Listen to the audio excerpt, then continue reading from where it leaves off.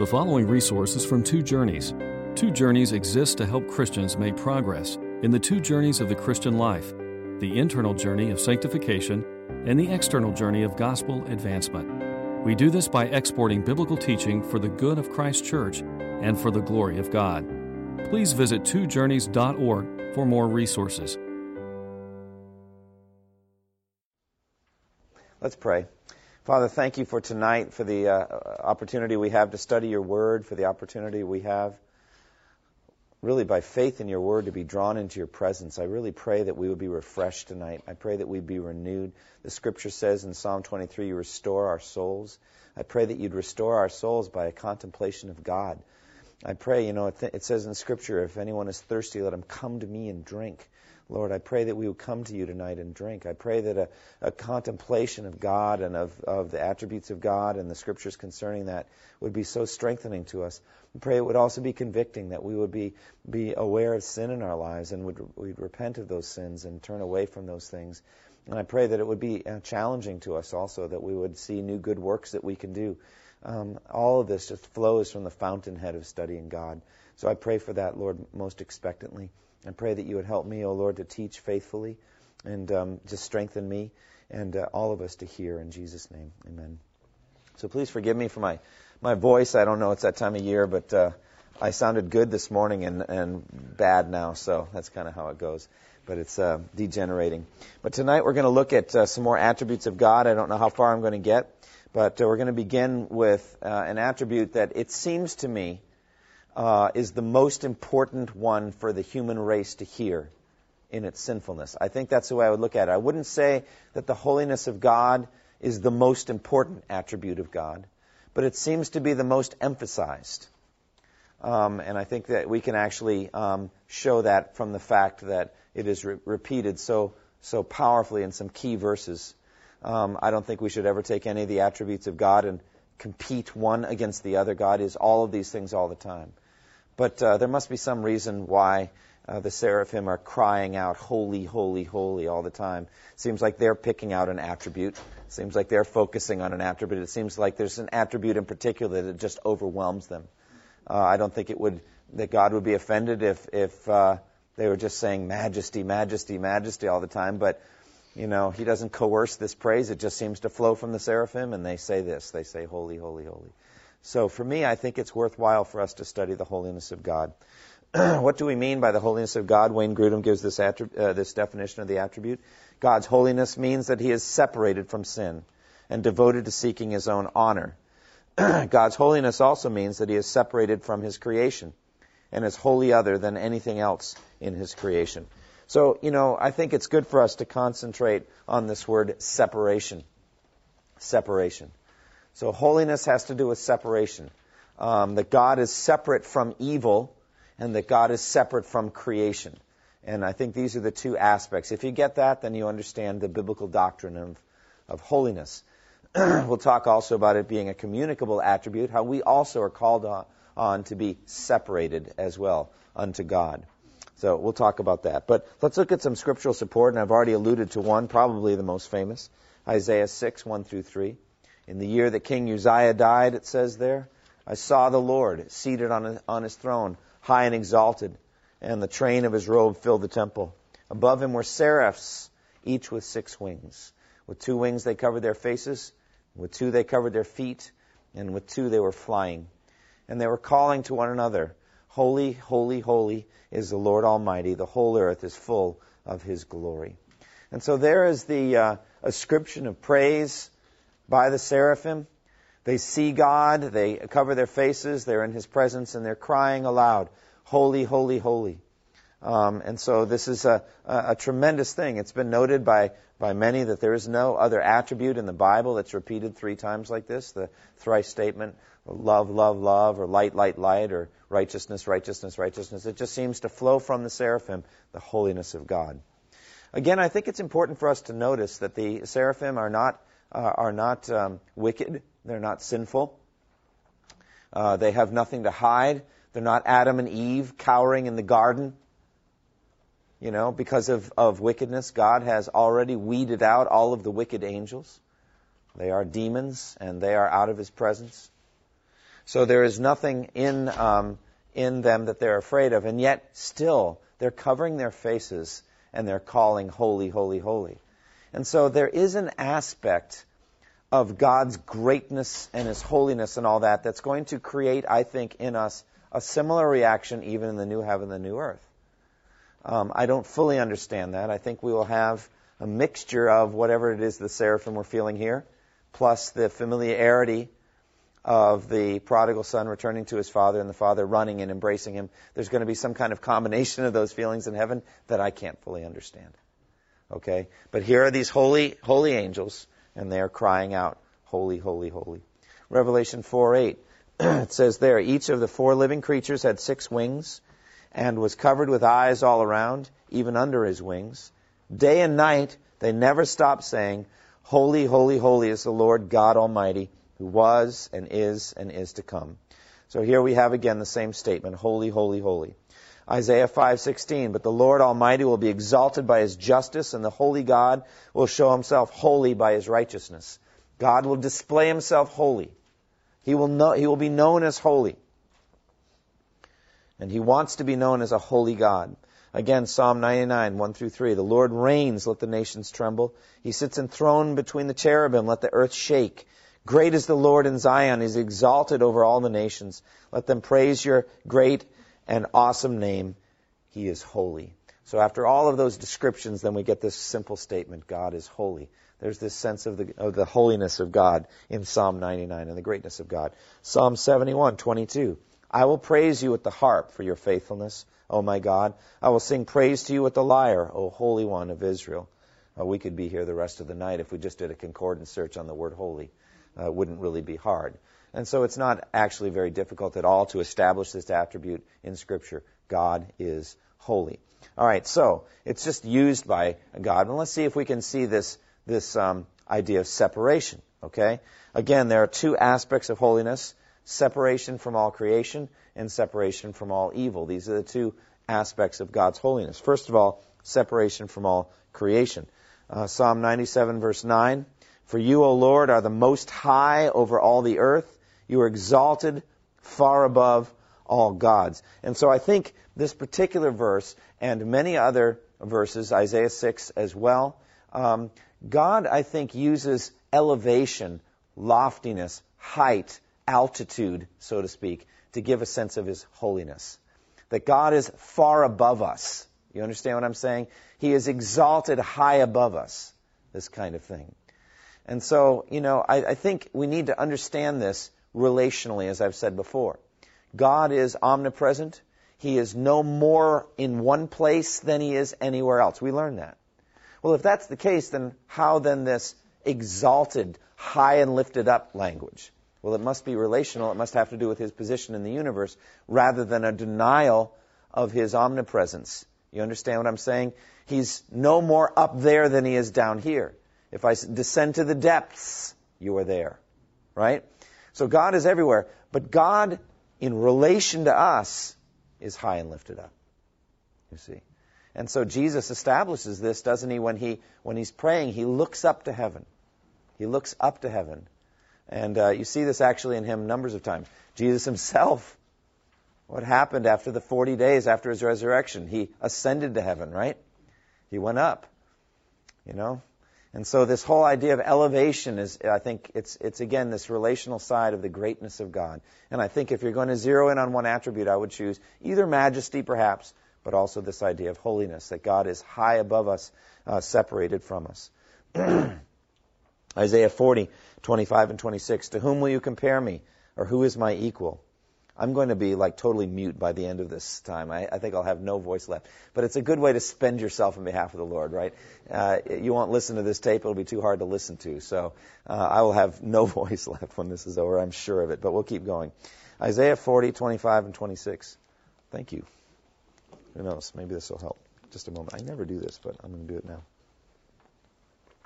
Thank you. To whom will you compare me, or who is my equal, says the Holy One? Lift up your eyes and look to the heavens. Who created all these?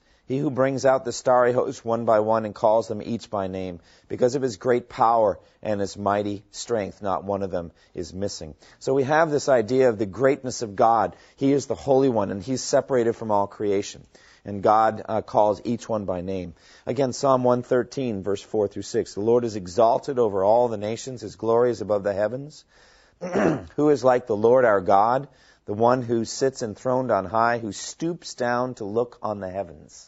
Think about that now. Think about that. I mean, you just ponder that, and the earth. But you ponder that, and you know, you have a sense of the immensity of God by looking at the heavens, right? Seriously, I mean, heaven, even the highest heavens, can't contain God, right? So that gives a sense of immensity, right? Well, what do you get from this? He stoops down to look on the heavens. I mean, what do you get out of that? What does that verse do for you? He stoops down to look on the heavens. Yeah, he's above us. So are the heavens, for that matter. I mean, way above us. So high above us we can't even reach them. And God stoops down to look on them. I mean, that ought to make you feel small. You know, and I think that's the whole thing, is that this gives a sense of this vast gap.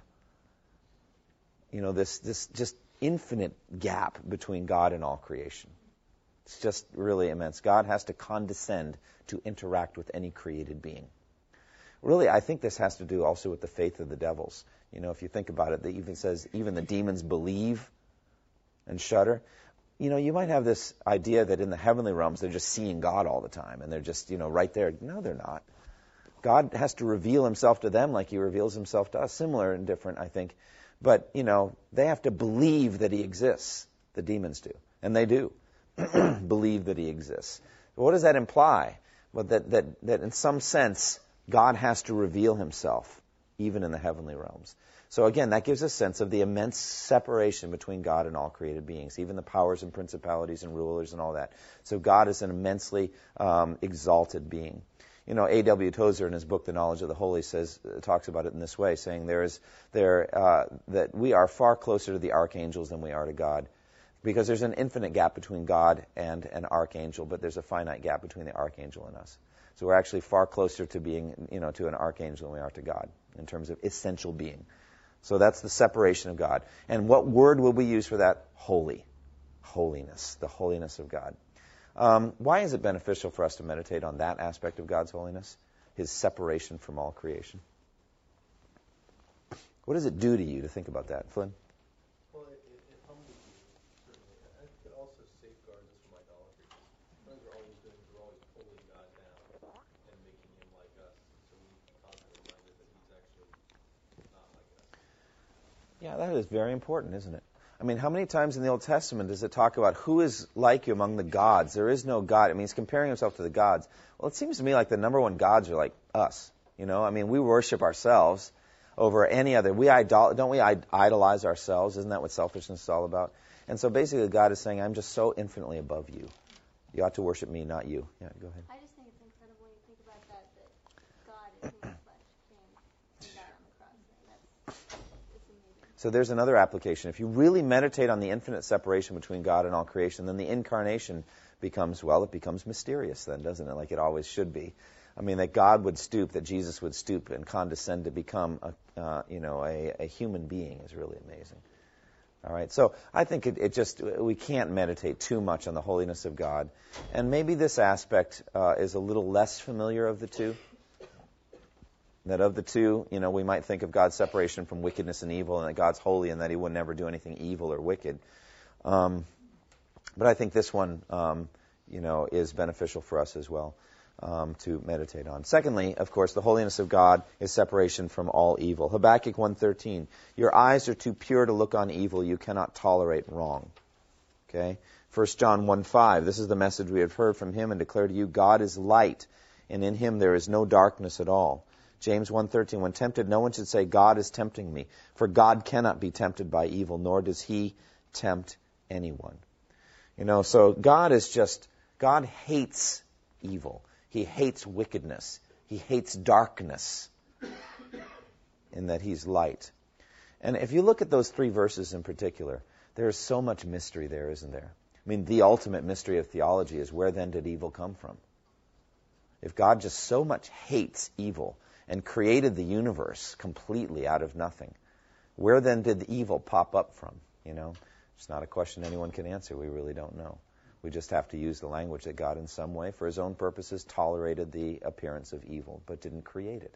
He didn't form it. All right? It just came. But God himself, in his own being, there's nothing evil in him at all, but only good and only pure light all the time. So God is separated from evil. Habakkuk 1:13, God can't even look on it. He can't even look on it. And he can't tolerate it. Sure does seem like he tolerates it. Sure does seem like he tolerates it. But I think what that means is he can't ultimately tolerate it. He will have it out of his universe. And he is definitely working toward that. He's definitely wanting it out. And that has to do with his holiness. So these are the two great aspects of holiness, God's separation from all creation and his separation from all evil. We also see God's total dedication to his own name. God is dedicated to his own holy name. Psalm 138, verse 2, I will bow down toward your holy temple and will praise your name for your love and your faithfulness, for you have exalted above all things your name and your word. So that's a great verse, isn't it? There are other translations that don't carry the same idea, but I've looked at it in the Hebrew, and I think this is a good translation, that God has exalted above all things his name and his word. What does that mean to you, that God has exalted above all things his name?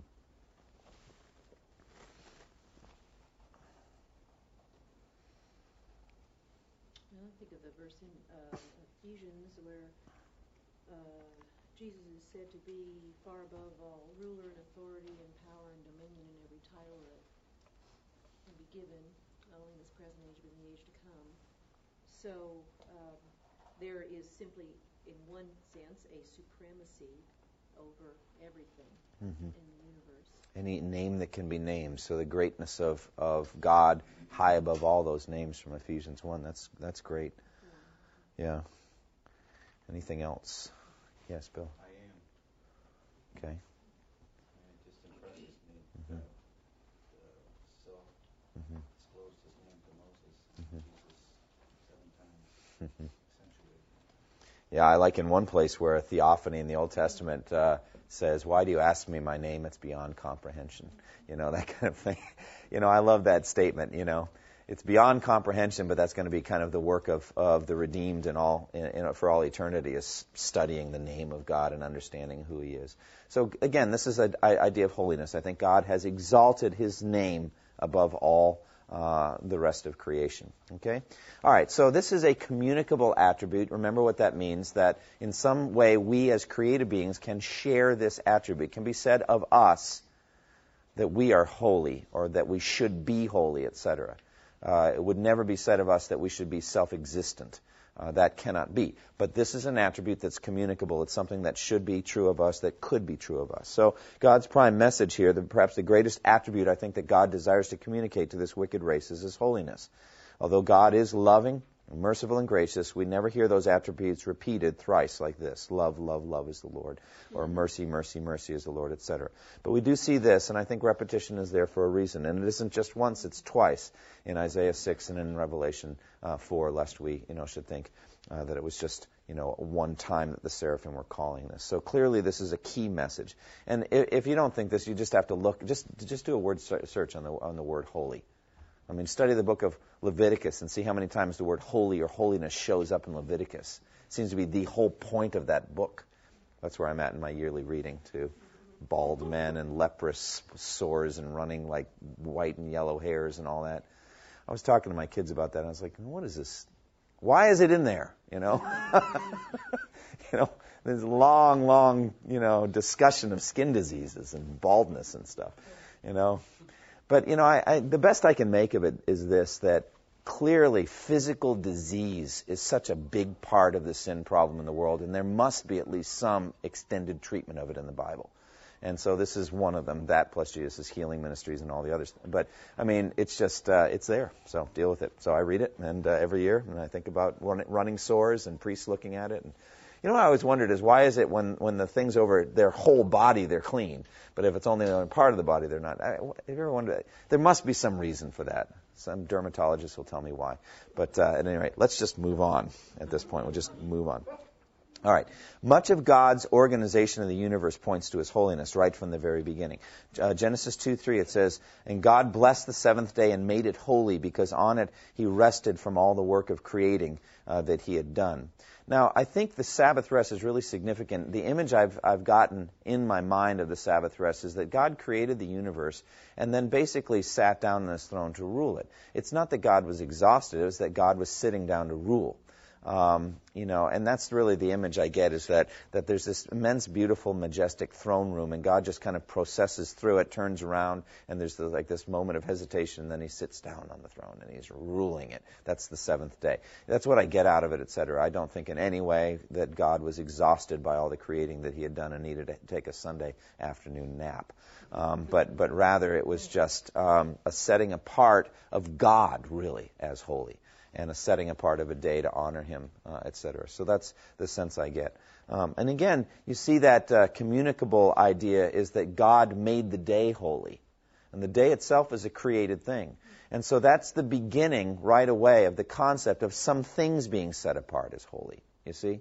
That day is the first of all of that. And you're going to see it huge in the law of Moses, how they were a people set apart unto God as a holy people. And there would be vessels set apart, and they would be written right on it, holy to the Lord. So there's this, that's the slogan of the book of Leviticus, is holy to the Lord. A people set apart unto God, a people that are holy, etc. So we see that again. So this is especially done for man, that he might revere God as holy, might be holy himself. We are holy then as we live exclusively unto and for the name and glory of the Lord as He does.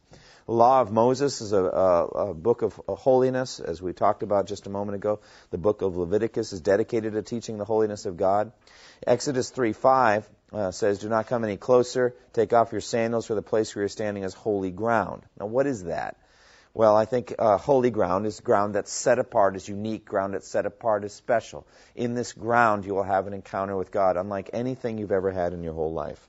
Again, Exodus 19:5 and 6. "Now, if you obey me fully and keep my covenant, then out of all nations you will be my treasured possession. Although the whole earth is mine, you will be for me a kingdom of priests," and here's the word, a holy nation. A holy nation. Again, a nation set apart unto God, separated in some sense from the rest of the nations. By the way, I think a lot of the so-called ceremonial laws of Moses were to do that, to kind of establish and make clear that they were a separate people. The dietary regulations, circumcision, a variety of commands that are really somewhat bewildering to us today. There are just some commands, you read them and you just wonder, how does that fit in? And clearly those things have been fulfilled. But I think one of the keys is that in this way God set the Jews apart as a unique or a peculiar people, a holy people. So that's what I think of, whether it's fringes and tassels and garments and like the hair of the head and all that kind of stuff. They're just different ways that the people were to be set apart, holy. Exodus 26:33, "Hang the curtain from the clasps and place the ark of the testimony behind the curtain. The curtain will separate the holy place from the most holy place." So here is a degree of separation even greater. So, there's holiness, and then there's high holiness, or the holy of holies, that kind of thing, the most holy place. You get that sense with the tabernacle. And Exodus 30:37, "Do not make any incense with this formula for yourselves. Consider it holy to the Lord." So there's this incense. If you make this incense and you use it for yourself, you violated the law. This is to be holy to the Lord. It's God's own stuff. And you're only to use it to worship God. And so that was the sense of it. So the recipe for it is right there in the law. But you're not supposed to make it. I find that interesting, don't you? So there it is. We can all read about it, but we're not to act on it in any way. We're just supposed to know that the recipe was given so that they could make it and give it to God. But it was supposed to be just for Him, holy to the Lord. And then Leviticus 11:44, "I am the Lord your God. Consecrate yourselves and be holy, because I am holy. Do not make yourselves unclean by any creature that moves about on the ground." Now, that is the essence right there of a communicable attribute. Be X because I am X. That is right there. That's a communicable attribute if ever there was one. In this case, it's holiness. Be holy because I'm holy. And so we are created to be like God, and definitely in this issue of holiness. Okay? The sacrifice of Christ then accomplishes holiness, Hebrews 10:10, "And by that will we have been made holy through the sacrifice of the body of Jesus Christ once for all." Boy, that's a powerful verse, isn't it? When you're considering holiness, the statement here is that we have been made holy once for all. That's really a powerful thing, isn't it? We have been set apart unto God as His own. We have been separated from sin in a very significant and real way by the sacrifice of Jesus. It was for holiness that God did it, so that we could be holy because He is holy. Therefore, Christians are called on to be holy, and that is separate from all evil, living for God's glory alone. 1 Peter 1:15 and 16, but just as he who called you is holy, so be holy in all you do, for it is written, be holy, because I am holy. So when you think of holiness, then, your own personal holiness, the communicable attribute, now we're talking about not God's holiness, but ours, what comes into your mind, the idea of holiness? What does that mean to you, holiness? Mm-hmm. But there's some kind of progression and change about sin when you look at something and you lust for it and you act on it. Right. And then when you're talking about how God's eyes are too pure to look on evil, and He cannot tolerate wrong. Mm-hmm. Well, I was thinking about it has to start with us deciding for our eyes not to even look at evil. Right. And that's I don't know, that sounds a little more doable than people. Mm-hmm. It's a starting place. Mm-hmm. Yeah, very good. I mean, you look at that, in terms of what you look at. Okay? Yeah, go ahead, Ted. Holiness. Romans 12:1 and 2. I beseech you, therefore, brethren, by the mercies of God, that you present your bodies a living sacrifice, holy, acceptable unto God, which is your reasonable service. And be not conformed to this world, but be transformed by the renewing of your mind, that you may prove what is that good and acceptable and perfect will of God. So it's being separated from the things of the world that make that unholy. Yeah. And separated unto the perfect will of God. Absolutely. I might add this verse. I may have trouble finding it here because I'm not sure whether it's in 1st or 2nd Corinthians, but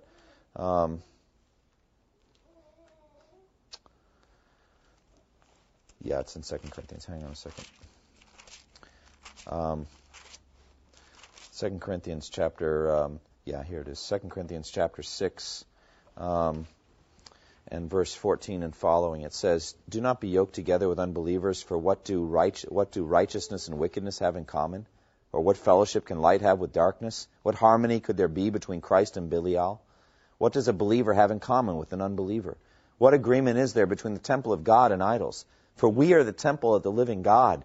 As God has said, I will live with them and walk among them, and I will be their God, and they will be my people. Therefore, come out from them and be separate, says the Lord." Is that not a command to holiness? That's the very thing. There's that word separation. Be separate from them.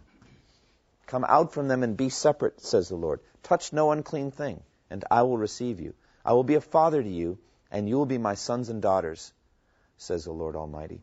And then chapter 7, verse 1, just really, I think, is the consummation of that. "Since we have these promises, dear friends, let us purify ourselves from everything that contaminates body and spirit, perfecting holiness out of reverence for God." That's really what it means to come out and be separate. Purify yourself from anything that contaminates your body or your spirit. That kind of covers it all, doesn't it? Anything that would contaminate you. Yes? I find it helpful to meditate on the presence of the Lord, the Holy Spirit within me. And then separating myself is a matter of not allowing certain things to mask that holiness that is within me through the Lord's presence. And I particularly think about it, we have the mind of Christ. Well, if I allow the things of the world to mask that, I can't really understand it. But I meditate on the holiness that is there, not because of anything I've done, but because of Christ putting the Spirit within me. And then that helps me, that I start from that starting point, not that I have to deny myself, but I start from the holiness that He's placed within me. That's very good. I'm thinking about, just so many verses. In John 17:17, Jesus, as He was praying to His Father for us, said, "Sanctify them by the truth. Your word is truth." And so there, I think it means just set them apart as different from the world. Set them apart, God, by the word. And so therefore a church has to minister the word if its people are going to be separated. It's really the word that separates us from the rest of the world. Michael, go ahead. There's a concept in violin playing, Italian staccato, which literally means detached or set apart. When I teach to my students that concept, the most important thing I have to tell them is in order for the sound to stop, for there to be a beginning and end of each note, the bow has to stop. And so I find it very helpful to think of this as being in a place where I'm willing to stop when the Holy Spirit says stop. And that's what gives me a clear beginning and ending to who I am compared to everybody else. That's right. Yeah, most of the day I'm preparing for a lecture tomorrow at Southeastern on English Puritanism and their doctrine of assurance of salvation. How can I know that I'm a Christian? How can I know that I'm justified? And, you know, the consistent answer that you know the Puritans gave, that Jonathan Edwards gave, it has to do with personal holiness. Probably more than any other way. There's this principle of holiness in your life. You're hungering and thirsting for it. You make sacrifices for it. You fight the battle for holiness. The Holy Spirit puts to death the misdeeds of the body. That's it. You know, and it's something that you do. It's you and God and your flesh and the world and the devil, and that's it. And your assurance just really is proportional to your battle there, I think. The more successful you are in that personal holiness battle, the stronger your assurance will be. And I do say it that way. It's got to do with success and works and working out your salvation with fear and trembling. It doesn't have to do with your standing before God, but it sure does have to do with your assurance. And I think it's actually good to have no good assurance if you've been in a real season of sin. That's not a time for real strong assurance. That's a time for going back to the cross and saying, what is happening in my life, and crying out and wailing and all the stuff we did with James 4 recently. But Ted, you're going to say something else. Yeah, just also in Romans 13 it says, let us walk honestly as in the day, not in rioting and drunkenness, not in chambering and wantonness, not in strife and envy, but put ye on the Lord Jesus Christ, and make not provision for the flesh to fulfill the lust thereof. Just the idea there that the holiness we're talking about is not our independent holiness, but putting on the likeness of Christ. Amen. Friends, this is the battle that we face in life. This is it. This is why you came to church today. You know, this is so that you could be equipped to fight this battle of holiness. Yes, go ahead. What he just read reminded me, it's a corporate holiness as well. It's not just me all by myself trying to do best I can, but it is as a corporate body of Christians for holiness. Amen. Yeah, so you just keep these two things in mind. Separation from all creation, that's God's holiness. And then our reflection of that is separation from the world, all right, that we are a unique and a separate people. But for us, it's especially that aspect of separation from wickedness and evil and anything that would contaminate us or defile us. One more comment, and then we'll go on to the next one. Somebody, yes, Flynn. Various Christian groups today in church history have taken this command to mean withdrawal from the world of business and art and politics and even friendships with non-Christians.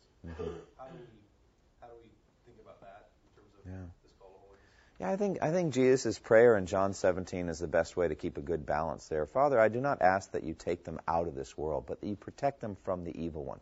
So whenever you have that word from, there's a barrier. So there's some kind of barrier between us and the evil one and the world. But we're not taken out of the world. So Jesus, I think, definitely in his incarnation is the best role model for us. Completely immersed with sinners, and yet completely holy and undefiled and pure from them.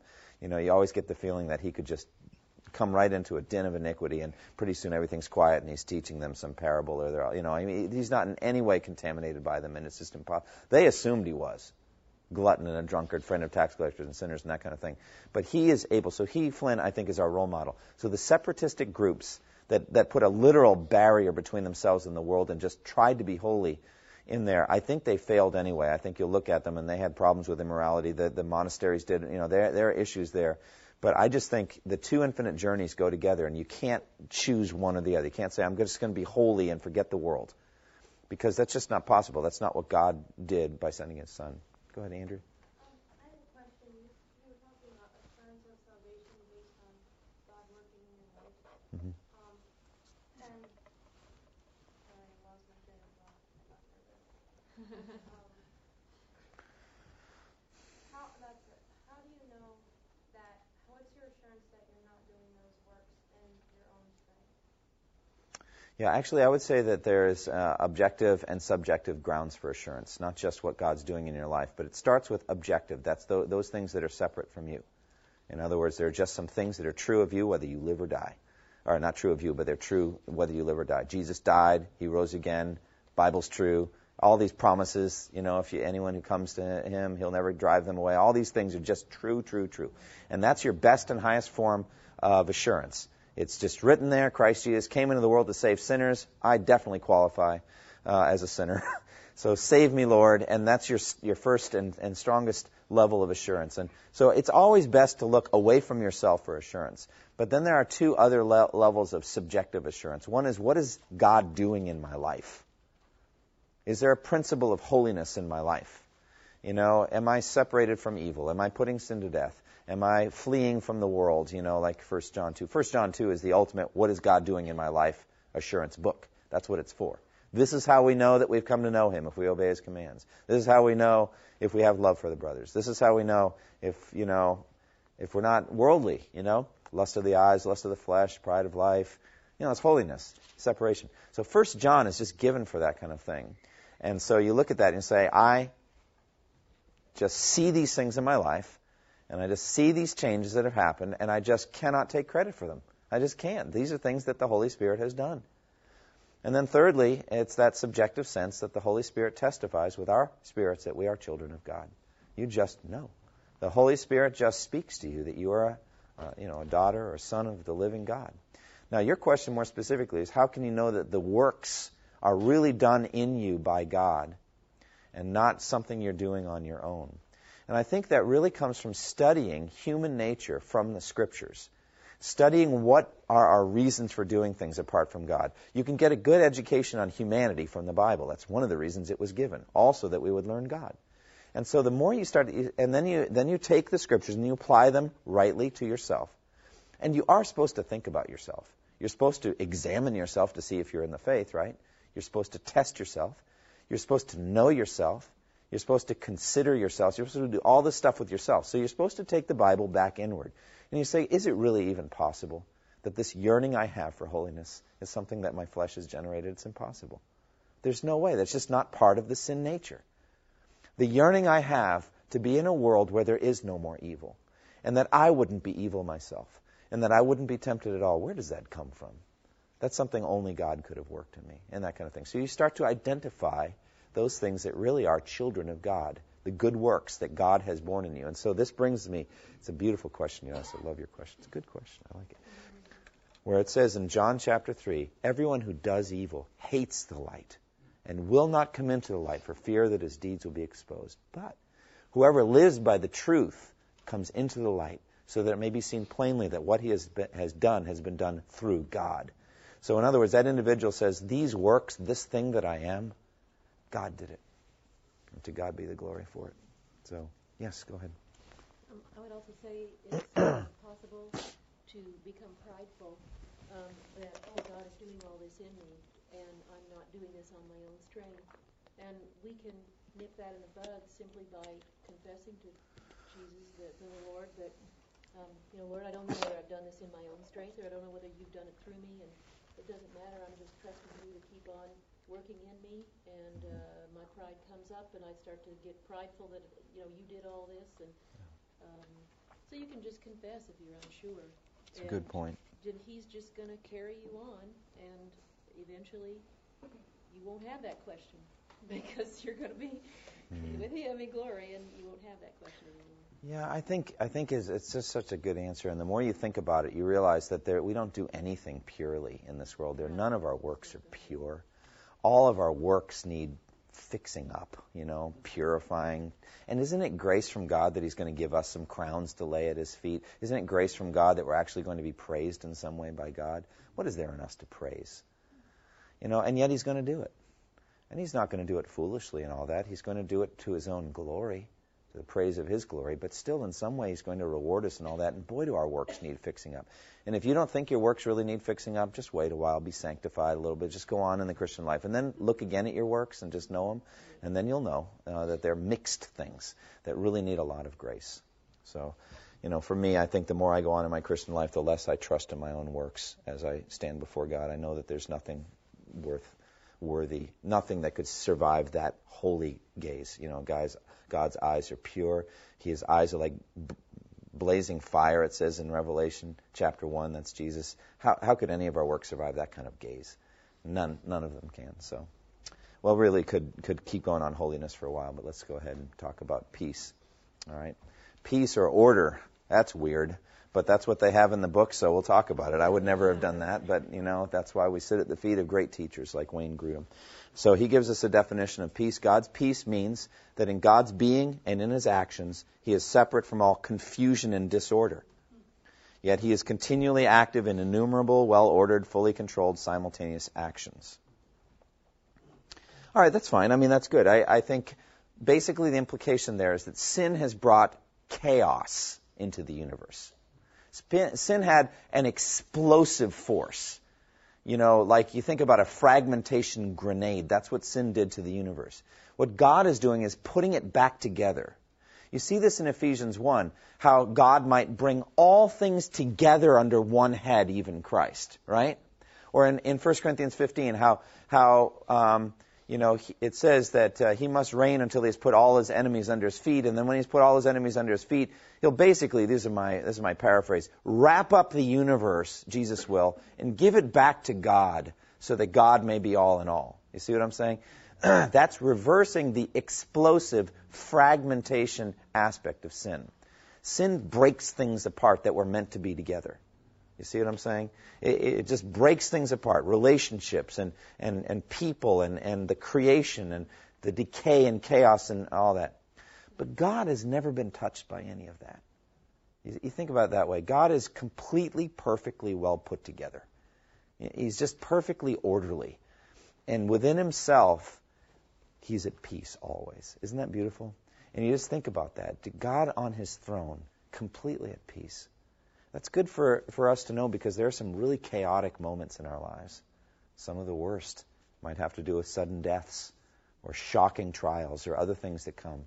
To meditate at times like that on the fact that God is completely at peace on his throne. And not in the Buddha sort of sense where he doesn't even know who you are. And you can't bother him because he doesn't care about you. He's just into his own little peace thing.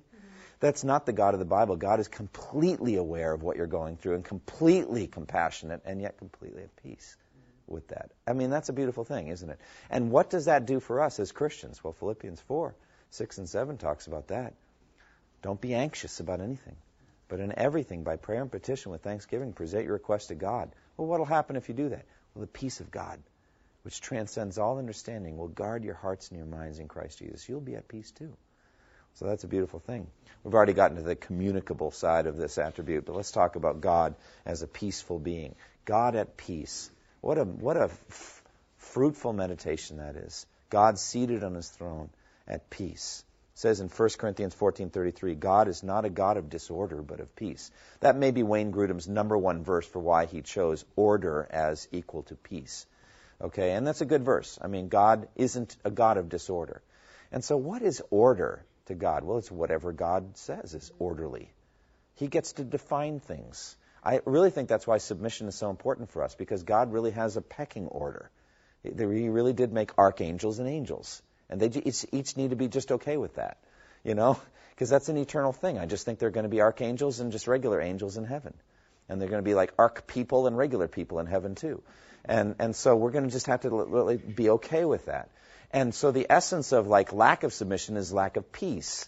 People who aren't submissive are people that are not peaceful because there's a clamoring inside themselves.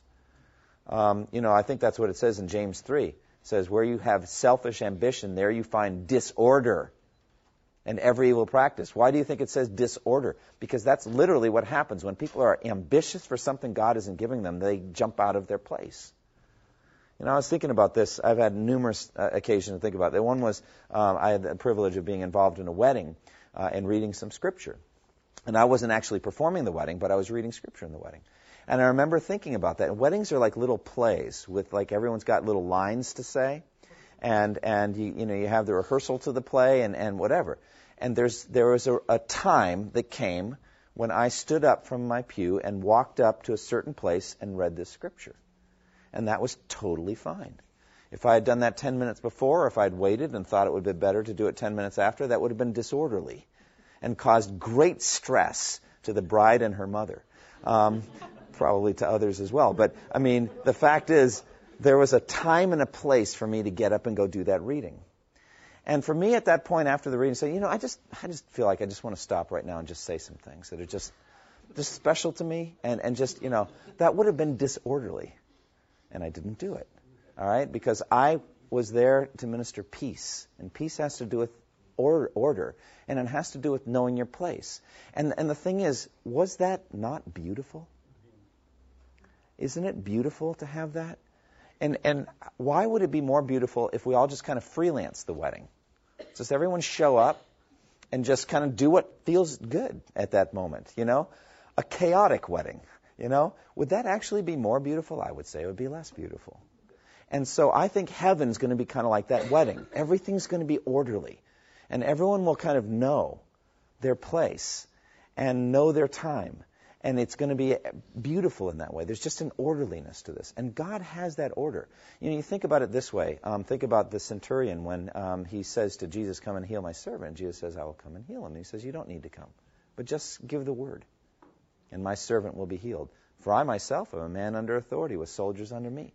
I tell this one, go, and he goes. I tell that one, come, and he comes. I say to my servant, do this, and he does it. See, you're like an emperor, Jesus. You don't need to come. Just give the word. And Jesus says, I have not found anyone in Israel with such great faith. And so he says, many will come from the east and the west and will take their places at the feast with Abraham, Isaac, and Jacob in the kingdom of heaven. In other words, the centurion, with this whole hierarchical view and all that, he understands the way it really will be in heaven better than anyone I've found in Israel. You may go, your servant is healed. It's done. And so what's going on earth? Chaos, disorder, fractured situations, because we aren't content and peaceful with where God's placed us. And so we're clamoring for something else. Won't it be nice to be free from that? Won't it be nice to be happy with whatever God gives you? The boundary lines have fallen for me in pleasant places. Surely I have a delightful inheritance, and you're happy with it. I think it's a beautiful thing. So God isn't a God of disorder, but he's a God of peace. And this is talking in 1 Corinthians 14 about what? What's the context there? So people are speaking in tongues? Yeah, speaking in tongues and prophecy are the two issues he's dealing with there. And specifically there, he's talking about prophets speaking out of order. And he's saying, just so you know, you don't blame the gift, okay? I couldn't help it. It was the gift. He said, look, the spirits of the prophets are subject to the control of the prophets. So don't blame the gift. I'm just telling you that when I give you a word, you will be able to wait until the appropriate time. And at the right time, when the other prophet is done speaking, then you can speak. You see what I'm saying? For God is not a God of disorder, but of peace. That's the point. There's an orderliness then to the worship service. But it's coming, do you not see it? Right out of the character of God. This is what God loves. He loves order, and he loves this kind of peace, etc. And then Romans 15:33, the God of peace be with you all. Amen. So God is at peace. And so we have order. Genesis 2:1, thus the heavens and the earth were completed in all their vast array. Do you not see the beautiful orderliness to Genesis 1, the 6 days of creation, everything done in its perfect way, in its perfect place, everything just beautiful, perfect. God saw that it was very good. Or this one, Numbers 2 and verse 17, Numbers 2:17. Then the tent of meeting and the camp of the Levites will set out in the middle of the camps. They will set out in the same order as they encamp, each in his own place under his own standard. You got to read the whole chapter. God's got the whole thing organized. I mean, really well organized. It's very convicting to me, okay? When I go to my desk drawer, when I go and look in my dresser, and it's not so well organized as the Lord did in Leviticus 2. Everything there very, very well organized. So, at any rate. So, Satan is the god of this world, especially in causing extreme disorder and chaos, because he is restless himself. Isn't he like the ultimate, first and foremost, restless being? Isn't he the upwardly mobile one? The one who's not satisfied with his place? Isn't he the one that has created all of this disorder and chaos? He is really the god of chaos. He's the god of disorder. That's what he is. And he creates a restlessness in people's hearts, roaming restlessness. You see that in Matthew 12, verse 43. Jesus said, when an evil spirit comes out of a man, it goes through arid places seeking rest and does not find it. I find it fascinating that Jesus knows the psychology of a demon as it's roaming. He's studied and searched the heart of the demon. I know what you're looking for. I also know what you'll never find. You're looking for rest. You walked away from rest and peace when you rebelled against me. And we see the sovereignty of God, and that he has provided no way for them to be peaceful. They will never be peaceful. And yet he has provided a gospel to make us peaceful. Isn't that wonderful, to bring us peace with God? Isn't that the first thing Jesus said in his resurrection body to his disciples? Peace be with you. I've brought everything back in order by dying on the cross and by this resurrection. Peace be with you. It's a beautiful thing. And so Satan is a roaming being. There is no peace, says my God, for the wicked. The wicked are like the tossing sea which cannot rest, whose waves cast up mire and mud. There is no peace, says my God, for the wicked. So if you're feeling restless, just know that's from Satan. Okay? That restlessness is not from God. Fruit of the Spirit is peace. God brings peace to our hearts. And so therefore you've got to fight it by the power of the Holy Spirit, by the promises in the Word of God, and until you bring your heart back into a peaceful state again. Because the outcome is definitely sin. You know, when you get restless, it just leads to sin. Isn't that what happened with the prodigal son? Isn't that why he left his father's home? Father's home was no better at the end of the journey than it was at the beginning. But it was sure looking better. Yeah, go ahead. Sorry, I have to say, I just was reading where Jesus said to his disciples at some point, but I have a baptism to be baptized with, and I wish that that it were already completed or something. So isn't there sometimes a restlessness that comes from wanting a little more? There is, I think, but I do believe that is tied to sin as well. Isn't the Apostle Paul kind of anxious and concerned over the churches that he planted to be certain that Christ is really formed in them and that he didn't labor in vain? So I think Jesus' attitude there is like, I'm yearning for the redemptive plan to be finished. And I think that's it. And I don't think there's anything wrong or amiss with God yearning for things or God desiring things that aren't here yet. So he yearns for them. And so I think that's fine. God is yearning for them. But I don't look on that as disorderly. I still think it's part of God's orderly progression of the redemptive plan, isn't it? There was an order. We had to have Jesus die first, and then the resurrection, not the resurrection and then the death. You know, there's an order to things, and then the coming of the Holy Spirit, and then the spread of the gospel and all that. So it's got an orderly to it. I just read that, Susan, as yearning and desire for it all to be consummated. That's what I get out of that. And also just the immense weight of the cross. I think Jesus lived his whole life under the shadow of the cross. You think about that. I have a baptism to undergo. I'm like in a straitjacket until I'm free. You know, how long had he been under that? I would say from eternity past. From when he agreed to be the substitute for the world. That's how long he'd been under the shadow of the cross. And that's almost what's an infinite burden. It's just amazing to me. It wasn't like, oh, wait, I'm going to the cross. No, he knew, and he'd known his whole life in a mysterious sort of way. I know he had to learn that. Okay? So, all right, we have 6 or 7 minutes. Let's go ahead and finish. God will someday, dear friends, destroy Satan, and he will bring an end to all chaos. He's going to be very orderly about it, too. He's going to put it all in one place. God, I mean. You know, he's going to put it all in the lake of fire. Depart from me, you who are cursed, into the eternal fire prepared for the devil and his angels. Don't you see an orderliness to that? You rebelled, you get the same punishment. You go to the same place. You know, I don't know what that's like or how I could even imagine being in the lake of fire with Satan. I can't even imagine what that would be like. But it says in Romans 6:20, the God of peace will soon crush Satan under your feet. Do you see that? So there's a connection there between peace and the crushing of Satan. The God of peace will crush the God of disorder. That's how it's going to work. And they're not equal. I don't want you to imply that I believe in a dualistic universe. Not at all. I'm just saying that he's going to destroy the one who has caused disorder. And then I already quoted this, 1 Corinthians 15. He must reign until he has put all his enemies under his feet. The last enemy to be destroyed is death. For he has put everything under his feet. Now, when it says that everything has been put under him, it is clear that this does not include God himself, who put everything under Christ. And when he has done this, then the Son himself will be made subject to him, who put everything under him, so that God may be all in all. That's a very organized putting together of everything. Really, really amazing, if you think about it. Have you ever taken a big, complex thing, like a computer or whatever, out of its package, completely out of its package, decided you didn't want it, and then tried to put it back in its package? I mean, have you ever done that? Have you ever tried to do it? And you're like, there is no way all of that fit in that box, but I saw it with my own eyes. It did. But I don't know how to do it. You know, it's pretty complicated. I'm telling you what, those packaging engineers are geniuses. I mean, how to make it small and still be able to be banged around kind of by UPS and survive and all that. They've got the whole thing figured out. But it's hard to do. It's really hard to do. How much more than the universe? For God to put it all back together so perfect and orderly is really astonishing. To God be the glory for that. How is peace a communicable attribute? We've been really doing it the whole time we've been studying peace. We are to have peace. We are to know the peace of God. Romans 5:1, therefore, since we have been justified through faith, we have peace with God through our Lord Jesus Christ. So we've been studying this at our men's Bible study. We just got into Romans 5, and I made a distinction between peace with God and the peace of God.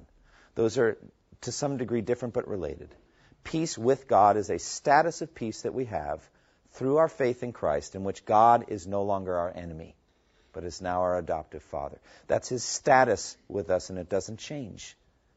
It never changes. It can't improve. It's a binary. God's at peace with you or He's not. It's not like God's more at peace with you now because you're doing better. You know, it has nothing to do with that. God is at peace with you in Christ. That's what Romans 5:1 says. Isn't that beautiful? So since we have been justified through faith, we have peace with God through our Lord Jesus Christ. Okay? So that's peace with God. Philippians 4, I already quoted, is the peace of God, which I define as a qualitative sense of peacefulness in your heart, a feeling of peace, a sensation of peace, a feeling that everything's orderly, things are okay, that God is in charge, that it's the peace of God, the peace that characterizes God is guarding your heart and your mind in Christ Jesus, keeping all the enemies away so that you're at peace with what's going on. And that does come and go, doesn't it? I mean, doesn't that come and go? It does. We're not always at peace. There are some times we're really not at peace. Okay, so Romans 14:17, the kingdom of God is not a matter of eating and drinking, but of righteousness, peace, and joy in the Holy Spirit. Context there is, let's not trouble each other with our matters of conscience. That's about meat sacrifice to idols and all that. You know, don't trouble your brother by what you eat or drink. Kingdom of God's about peace. Let's protect the peace of the body of Christ. And Galatians 5, fruit of the Spirit is peace. And then 2 Corinthians 13:11, finally, brothers, goodbye, aim for perfection, listen to my appeal, be of one mind, live in peace, and the God of love and peace will be with you. Okay, so there should be peace. What a great scandal it is when churches squabble and fight and divide with each other. We should be a demonstration of peace. Demonstration of peace. Okay? So, good order then in personal and church life glorifies God. Disorder comes from the devil and our sinful natures. We already quoted James 3:16. Where you have envy and selfish ambition, there you find disorder and every evil practice. And then 2 Corinthians 12:20. For I am afraid that when I come, I may not find you as I want you to be, and you may not find me as you want me to be. I fear that there may be quarreling, jealousy, outbursts of anger, factions, slander, gossip, arrogance, and disorder. He said that's not the way a church should be. All right. God then works good order into us as a part of His kingdom. Romans 13:1. Everyone must submit himself to the governing authorities, for there is no authority except that which God has established. The authorities that exist have been established by God. In no way could it possibly be construed that Jesus established His disciples, His apostles, as revolutionaries who were overthrowing the Sanhedrin and the Roman government. There's no way you could even conceive of that. There's no history of that. They were persecuted. They were preaching. They were living their lives in peacefulness and godliness. They were spreading the gospel. That's what they were doing. It was pretty revolutionary, but in a whole different way. They were not insurrectionists. They were called on to submit, clearly to submit. Romans 13:13, let us behave decently as in the daytime, not in orgies and drunkenness, not in sexual immorality and debauchery, not in dissensions and jealousy. That's all disorderly. All right, Colossians 2:5. For though I am absent from you in body, I am present with you in spirit, and delight to see how orderly you are, and how firm your faith in Christ is. And 1 Corinthians 14:40, everything should be done in a fitting and orderly way. So that's what happens when we become Christians, when we grow. That happens in families. There's order in family. Don't you just sense the peace of a well-ordered family? When the husbands and the wives and the children follow their God-ordained roles, there's just a peacefulness there. And when they don't, there isn't. There's disorder. And so also in a church. Final questions? Yeah, go I ahead. was just going to say, talking about God being a God of order, I think it's really interesting to contemplate how a lot of our modern art forms, there's a lot of confusion and disorder and chaos, and how our culture has embraced it and praises it. I remember in my literature class last semester, there was one entire chapter that was devoid of punctuation, capitalization. It was just a whole bunch of words, and how my professor thought it was the most interesting chapter. And Really? just how that is so... Well, in one sense, that's great because you can give anything for your essay, your final paper. Seriously, you can break all the rules of grammar. You can do no research at all. No research at all. Well, he's not going to be consistent. Hey, seriously, try this at Outback. What do they say at Australian Outback? What's their slogan? All right, no rules, right? No rules? Try that. Go ahead and try it. Every time I go there, there's this long line. I hate that. I'm going to skip it. I'm going to go in and say, this is the seat we want you out. And then, try all that. You know what'll happen? I'm going to get arrested. That's what'll happen. So it's just a ridiculous throwaway slogan. I don't even know what it means. It's like, I noticed that you don't have such and such in your menu. Would you go make it for me? Well, what do you mean? It's not here on your menu, but I would like such and such. Would you mind doing that? I don't see sushi. Would you mind? We don't serve sushi. Well, what's this whole no rules thing? We have a menu. This is what we do. All right. So it doesn't even mean anything. So let's close in prayer. Thank you, Lord, for this evening that we've had to study tonight, and I pray, Father, that you would teach us. Lord, teach us to be at peace. So much of peace is just accepting your wisdom and accepting your ways and not fighting against it or thinking we know better. God, you are such a wise and a loving God. I pray that we'd be at peace in your providence, that we'd be at peace in what you have willed for our lives and not fight it, but embrace it and to accept whatever you do because you know what you're doing. And we trust in you, Lord. Thank you that you're at peace, that you're not daunted by the challenges that the church faces or that the world that's going on in the world, but you're completely at order and peace with yourself. In Jesus' name, amen. Thank you for listening to this resource from twojourneys.org. Feel free to use and share this content to spread the knowledge of God and build His kingdom. Only we ask that you do so for non-commercial purposes and in accordance with the copyright policy found at twojourneys.org. Two Journeys exists to help Christians make progress in the two journeys of the Christian life, the internal journey of sanctification and the external journey of gospel advancement. We do this by exporting biblical teaching for the good of Christ's church and for the glory of God.